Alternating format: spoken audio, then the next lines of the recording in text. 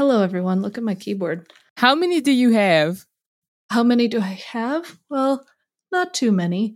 Right. Yeah, I probably have like 12 keyboards. But This one that I just got, it's got like a brass weight on the back. It's a fully aluminum keyboard. And all of the switches are like lubed with a very specific type of grease. And also the stabilizers are. Ooh, I love this one.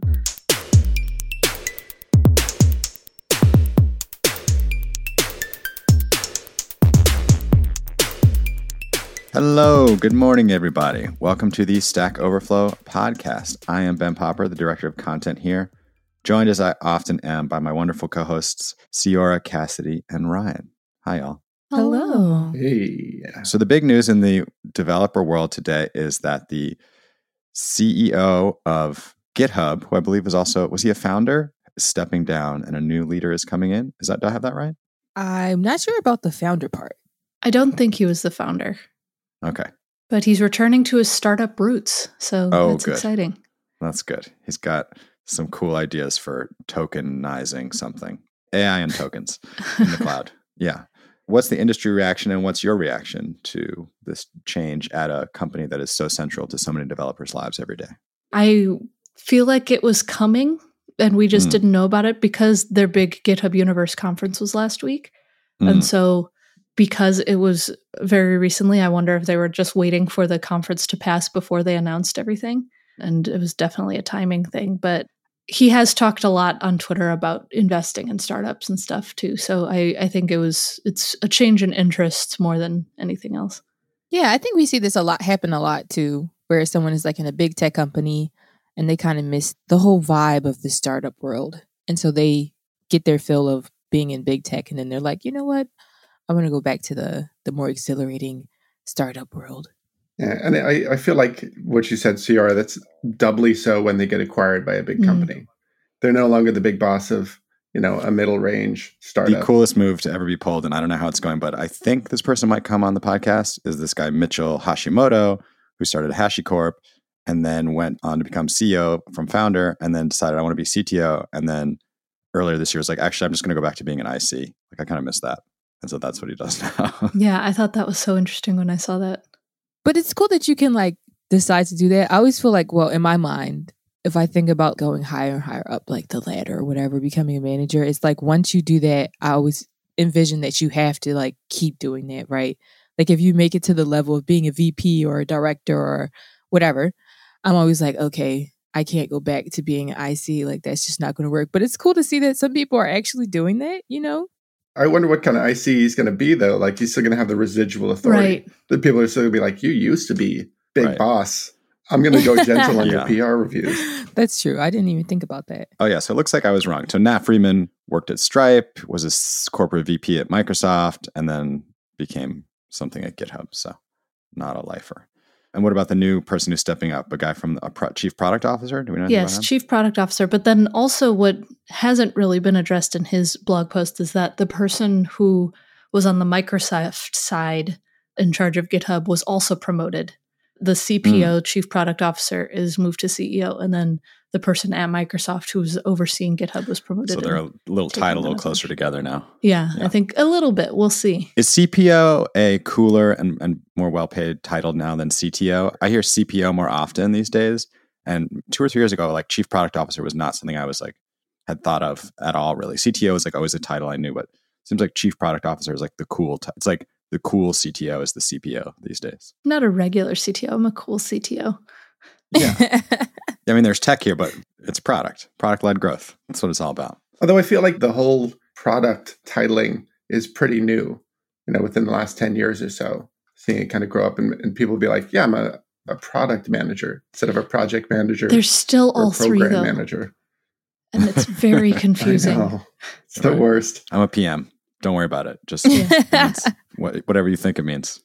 Yeah, titles are weird in tech sometimes. Yeah, so someone in my company was just changed from a product manager to a program manager yesterday. And I was like congratulating her. Yeah, this is great. But I also don't know what the difference is. And I was just like, I assume this is a very good thing. Awesome. I don't know what's happening here. Cassidy, very important news for the two of us. The Verge, the world's #1 gadget review site, Yeah, you had I'm to drop that in there. has done a full review of the key and Yes. 7.5 out of 10. Not bad. I liked that under pros and cons, both lists said, I mean, just look at it. Just look at it. Yeah. That's all you need to do. The fully programmable part is cool, and this person did the hack that we had discussed. It's now their Zoom control. So, mute, mic, drop off the call. So That's cool. That seemed like a fun little implementation. Have any of you ever heard of this thing? Instead of doing QWERTY, you do like a different layout for your keyboard? Like Dvorak or Colmac? Azerty. Dvorak or something it was called? Yeah. It sounded I was just like so intimidated looking at that. Like the thought of changing up the orientation of all of my keys is that's like a nightmare for me. One of my coworkers types only in Dvorak, and I asked her so why? Was it just for fun? And she's like, honestly, I kind of just wanted to prove that I could, and now I can't go back. It's so much more intuitive than QWERTY. Oh, wow. Right. I've heard that it was sort of scientifically developed to be a better way of In my typing. brain, that's like if I wanted to, for the day, write with my left hand. I can't imagine doing that and not making a whole mess of everything if the whole orientation of my keyboard changed. But I guess you could get used to it over time if you make enough mistakes. Yeah. Well, because QWERTY, a little history lesson for anybody out there who doesn't know, that layout was designed to sell typewriters. And so the top row of your keyboard, you can type the word typewriter really fast because it's all on the top row of your keyboard. Everybody's looking down at their keyboard now. Today I learned. Everything else was spaced out in a way where they didn't want keys to stick while they were selling typewriters, so they very purposely spread out letters that would commonly be used together. So it wasn't built right for our hands or minds necessarily. It was built so that you could type the word typewriter and so those little mechanical arms didn't overlap and get stuck. Right. It was so you could say, look how fast you can type. Wow, that's amazing. Also, look, no keys are sticking. Wink, wink. I find out more and more every day that there are so many things in tech that just haven't been updated to fit today. Why are we still using the same format from typewriters when it's not really effective? And we just don't change it. It's so funny. It's so many things like that in tech. I think, in some ways we're sort of built to do things the way that things have always been done. There's a famous experiment where it's sitting in a dentist's office or something, and everybody except one is an actor. And every so often there's a bell that goes off. When the bell goes off, people stand up. And the new person is like, I'm going to stand up also. I don't know why, but I'm just going to do it. And eventually all the actors go out of the room and it's all just regular people. And they still do the bell. They still stand up for the bell. We're herd animals, Yeah. There's that famous quote from Grace Hopper. The most dangerous word in the phrase in the language is, we've always done it this way. It's very true. But watch out. I can talk about mechanical keyboards for way too long, so I'll cut myself off, I promise. But it is fascinating to see how people try changing it up. And in the mechanical keyboard subreddit, people will sometimes propose a new layout and say, hey, this is actually pretty intuitive because, and then they'll explain how it works. And one thing that has been particularly fascinating to see is all the people getting involved in stenography. Have any of you seen that? The chorded keyboards? No. I mean, I've heard of it, like court stenographers and such, yeah. Right. So, so it's like the court reporters, how they type so fast because they're doing court reporting. People are able to do that with the QMK firmware, which is the firmware on the key, on the Stack Overflow key. So what you could do, you could take a regular keyboard or you can make your own custom thing, and you can do combinations of chords, just like piano chords where you type 3 keys at a time and stuff, and it'll type out words. And it's fascinating because it's just like writing in shorthand, which that is also kind of a dying art, but it's typing. And I watched this talk where someone was saying that before on a regular keyboard, they were typing at a pretty decent speed, like 100 words per minute, nothing particularly wild.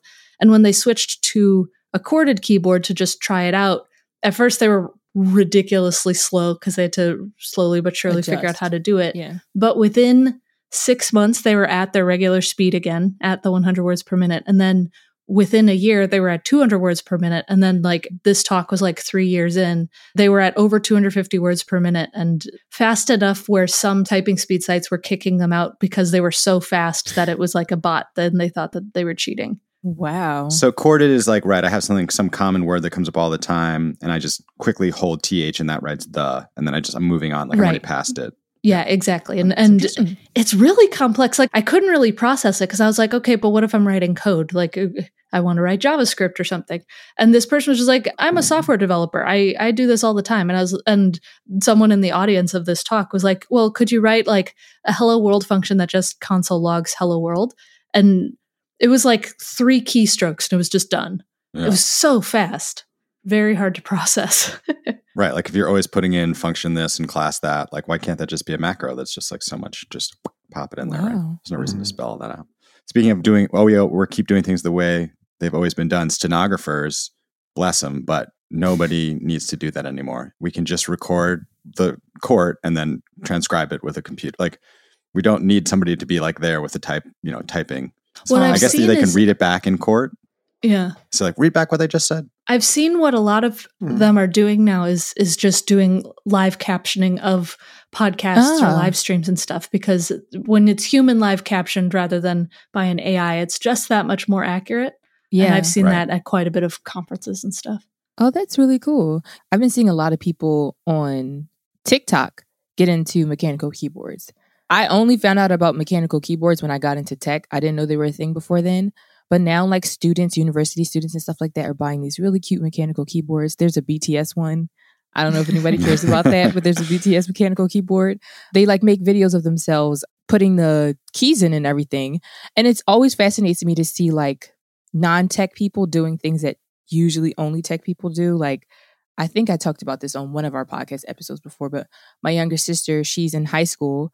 One of her projects, they had to build a website. So I don't know. I think that kind of stuff is really cool when you see like, oh, the normies are doing tech stuff now. Like, I don't know. It's really what? Cool. Well, we all spend so much time in front of our keyboards. Like Cassidy said, this is like how we define our person. Go ahead. Show your keyboard. Go ahead. Hello, everyone. Look at my keyboard. How many do you have? How many do I have? Well, not too many. Right. Yeah. I probably have like 12 keyboards, but this one that I just got, it's got like a brass weight on the back. It's a fully aluminum keyboard, and all of the switches are like lubed with a very specific type of grease, and also the stabilizers are. It's very nice and smooth and stuff. Ooh, I love this one. When we're old, like I would go to my grandfather's house and he just have so many books and like first edition books, and I'd just be like, yeah, I mean, this is great. This is like 80 years from now, people are going to like find your old keyboard collection, like, all laid out. They're like, what is this stuff? Because they're going to be typing with their minds. Yeah, people exactly. used buttons to type. It's bizarre. I wonder what the speed of thought like is. Like 250 words per minute sounds like faster than I can think. I don't think If I were like rage blogging or something or typing something out, I can't type as fast as I'm thinking because I'm just trying to get words out. So I could see that being very fun to just like smash some keys and be just like, my essay is written about how angry I am about things. I could see that being great, but I think your speed probably depends on whether or not you hear your voice in your head when you're thinking. Like some people don't. They don't have an inner monologue? Yeah, some people literally do not have an inner monologue, and some people will think without subvocalizing. That fascinates me. That fascinates me too. On Twitter a year ago, this image of it's like 5 stages of how people visualize things in their mind. If you close your eyes and you try to visualize an apple, what do you see? Some people see nothing. It's like stage 1 or 0 is you seeing nothing. And then stage 5 is you seeing like a full detailed apple that's very realistic. There are like, of course, stages in between where it's like more vague, more cartoony, more detailed up until it gets like realistic. When I close my eyes and try to visualize an apple, my mind is completely blank. And like some people, like my sister, my parents, they see like a full detailed apple because I asked them. I just couldn't believe it. And it has a name. I forget the name of it. I've thought about this a lot too. It's really interesting. And just like what Ryan was saying just blew my... When I close my eyes, I'm like stage 1. I can make like a cartoony, sort of like vague apple that like goes in and out. Like I've met people who are great visual artists. It's like having perfect pitch. They close their minds. They can see an apple and like rotate it in 3D and like change the light and like look at it however they want to look at it. That's how I am. Like I visualized holding an apple and like spinning it. Oh, no way. I'm like a blank slate. And then the funny thing is I draw. And as a kid, I used to paint and everything. But I've always been a person who had to work off of references. Like I can never do anything out of my imagination or make anything up. Like I'm not very imaginative in that way. People think I'm creative, but I'm always like, no, because I can't imagine things. And that's why this is like really interesting to find out about. Now I wonder if you can train your mind to do that. Like if you could like learn how to have a mind's eye, that's what I was thinking. Cause I was like, do you dream visually? I do dream visually, but like do you know how some people like fantasize and they get really like into their own like little inner world or I'm whatever? one of those. I can't do that. If I sit here right now and I try to imagine like, oh, imagine going to like Italy or whatever and like being on a boat with like dolphins or something, I can't. I will literally, my mind will wander onto something else because I can't like visually see it. So I much prefer to like watch movies and things like that just to see someone else's visualization. Side question. What is y'all's level of ADHD? Probably very high. I was going to say I may or may not have gotten tested recently, so probably high. Yeah.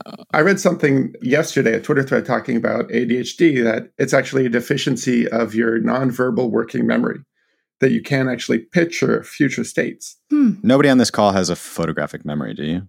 Oh, no. Would you say? Absolutely not. No, but like, okay, we're getting into this now. I can remember a lot of things. So can I. I used to be nationally and internationally ranked for memorizing pi, the digits of pi. I memorized over 600 digits of pi and like had to recite them and stuff. And so I do remember things pretty well. And it was truly just like reading numbers in like history class in school and being just like, okay, I'll memorize this chunk next. And then slowly. You have a numerical memory, it seems like, but maybe not a visual memory. Yeah, I don't think it's photographic, but it's weird. I know for me, I remember like facts about people really well. And I remember people's faces really well. Like I said, I used to be really frustrated with myself when I was younger. I was like really seriously into drawing. And I would try to like sit down and I would like try to let me like draw this person that's my best friend. And without a picture, I couldn't do it. And I used to be so disappointed in myself because I'm like, how can I like, I'm an artist. Like I should be able to do this. And I just couldn't. And I think it's probably because of that visualization thing that I just can't do. And I've tried so hard to sit here and like really try to like, let me think of the apple and nothing comes up. And it doesn't matter what I think of. I can think of a glass of water, a pencil, still all black. You know what though? I really do think it's possible. I mean, like I think there's a natural tendency and there's probably like certain people have certain ceilings or floors, but I spent a lot of time doing meditation during the pandemic. And one of the things they ask you to do is like to just like count to 10 and then start over again, like with your breaths or whatever. And so to prevent my thoughts from wandering, I started visualizing the numbers like as they would go by, and then I would start again. And then I would like make the numbers into different elements and they'd like change between the elements or whatever. And like the more I did it, the easier it was to like hold the image in my mind or like change the image. So like just like a casual practice of that. Like all of meditation kind of teaches you that like there's a lot of things with your mind that are your patterns, that you're set in your patterns that you can change, kind of like the way you could change what what your body does or can or can't do with exercise. That's so interesting. I'm sure there's limitations to it, but yeah. Global Knowledge offers IT training and certifications to give you the necessary technical skills for success. Stay sharp and grow your knowledge by getting 30% off an authorized AWS training course today. Visit globalknowledge.com/AWS30 to claim this offer. But yeah, I was thinking yesterday about what y'all said about learning languages and learning to code. It's very easy for me to like imitate and pick up accents and like do mimic people. But I've never learned a language like fully. I was like pretty conversant in Spanish, but I never like got tenses. And I was just like, at a certain point, I'm always just like, ugh. And it's the same with coding. Like, I feel like at a certain point, I'm just like, ugh. Like, this is too, like, I could learn this, but like, it's kind of hard. And there's other things that are easier for me. And then I just go the other way, you know? It's funny that you mentioned that because despite being like very visually like behind, I guess I could say, it's not behind, but like different from everyone else. Different from, different. I'm very good with like audio things. I'm very good with accents. I grew up playing instruments. Music theory is very easy for me. Harmonies are very easy for me. Like anything that has to do with like speaking, accents, that kind of thing, I can remember and do very well. I can like visualize songs, and if I have like a guitar with me and you play a song, I can figure it out pretty quickly. But for visual stuff, just there's nothing there. Nothing. But on the audio side of things, it's totally different. So I don't know if that means anything. If we have any neuroscientists, we all have different skills, different brains. So if you were to be just like, okay, can you visualize like a train? Could you hear the train even though you couldn't see it? Oh yeah. If I like remember a TV show or something like that, I won't really see the characters, but I'll hear their voices like from the scene very, very strange. And that was the thing. I used to be such a huge reader as a kid. Yeah. And I realized later, like, I don't visualize any of it. Like, Me when too. I don't have like a picture in my mind of what the Whoa. character looks like. And then you see them in a movie and you're like, that's not like, I never imagined it like that. Like, that's all wrong. And I'm just like, it's whatever it is. Like, Yeah. I was just reading the book. Like, the people in the book don't have like accents and they don't like appear. I don't know. Yeah. Like, I find it interesting and I could like ideas and imagery, but like, it doesn't like make anything happen in my brain. It's just like words on the page. I mean, that'll happen for me if I've seen the movie before reading the book. Like I did that with The Godfather, and it's like watching the movie. All right. Well, we've gone pretty far down this esoteric path. Yeah, so about that GitHub CEO, right? Yeah, about the GitHub CEO. Right. I don't know what that guy's photographic memory is like or not like. Actually, another thing that's interesting that came up, speaking of like how you visualize and think about the world, we launched this collective. So that's like you pull together a bunch of tags from Stack Overflow questions. So Intel launched one. So I was just like browsing through it. And there were all these questions about programming, but they had to do with like chip architecture. And they were just like blowing my mind. It was like, like people trying to understand how to set up a machine and then like write firmware, write some program. But like ultimately the question would boil down to like the way the chip was actually like laid out. And that stuff is always just like several layers too deep for me. We did have a blog post about programming for parallel architectures, like for SIMD programming. And that was just like, it all depended on the architecture, and it was baffling. I didn't even glance at the code. I was like, cool. And we have one coming up that's about like system on a chip, right? Where like a lot of like the chip is laid out in such a way that you can sort of reconfigure it so that it's good for, hey, I want to write a program about robotics. It has programmable field logic, so you can set up a neural net. Yeah, different ones for different applications, which is kind of cool. All right. Well, I'm going to read you a few fascinating questions I found from the network. These are my favorite questions from Stack Overflow and Stack Exchange today. Having a statistics argument over Dungeons and Dragons. So I'm going to roll a 20-sided die, and the chance of guessing it is 1 in 20, or is it 1 in 400? And then there's an answer here where they simulate it with a little bit of code.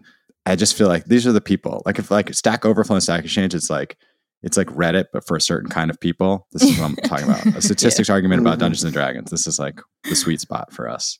And then I show this to my wife this morning because she's a teacher. Academia is one of our Stack Exchanges, and it's kind of like workplace. And I feel like the best questions, they just feel like an episode of like a sitcom or like a soap opera or something. This one is admit a teaching mistake without losing my authority.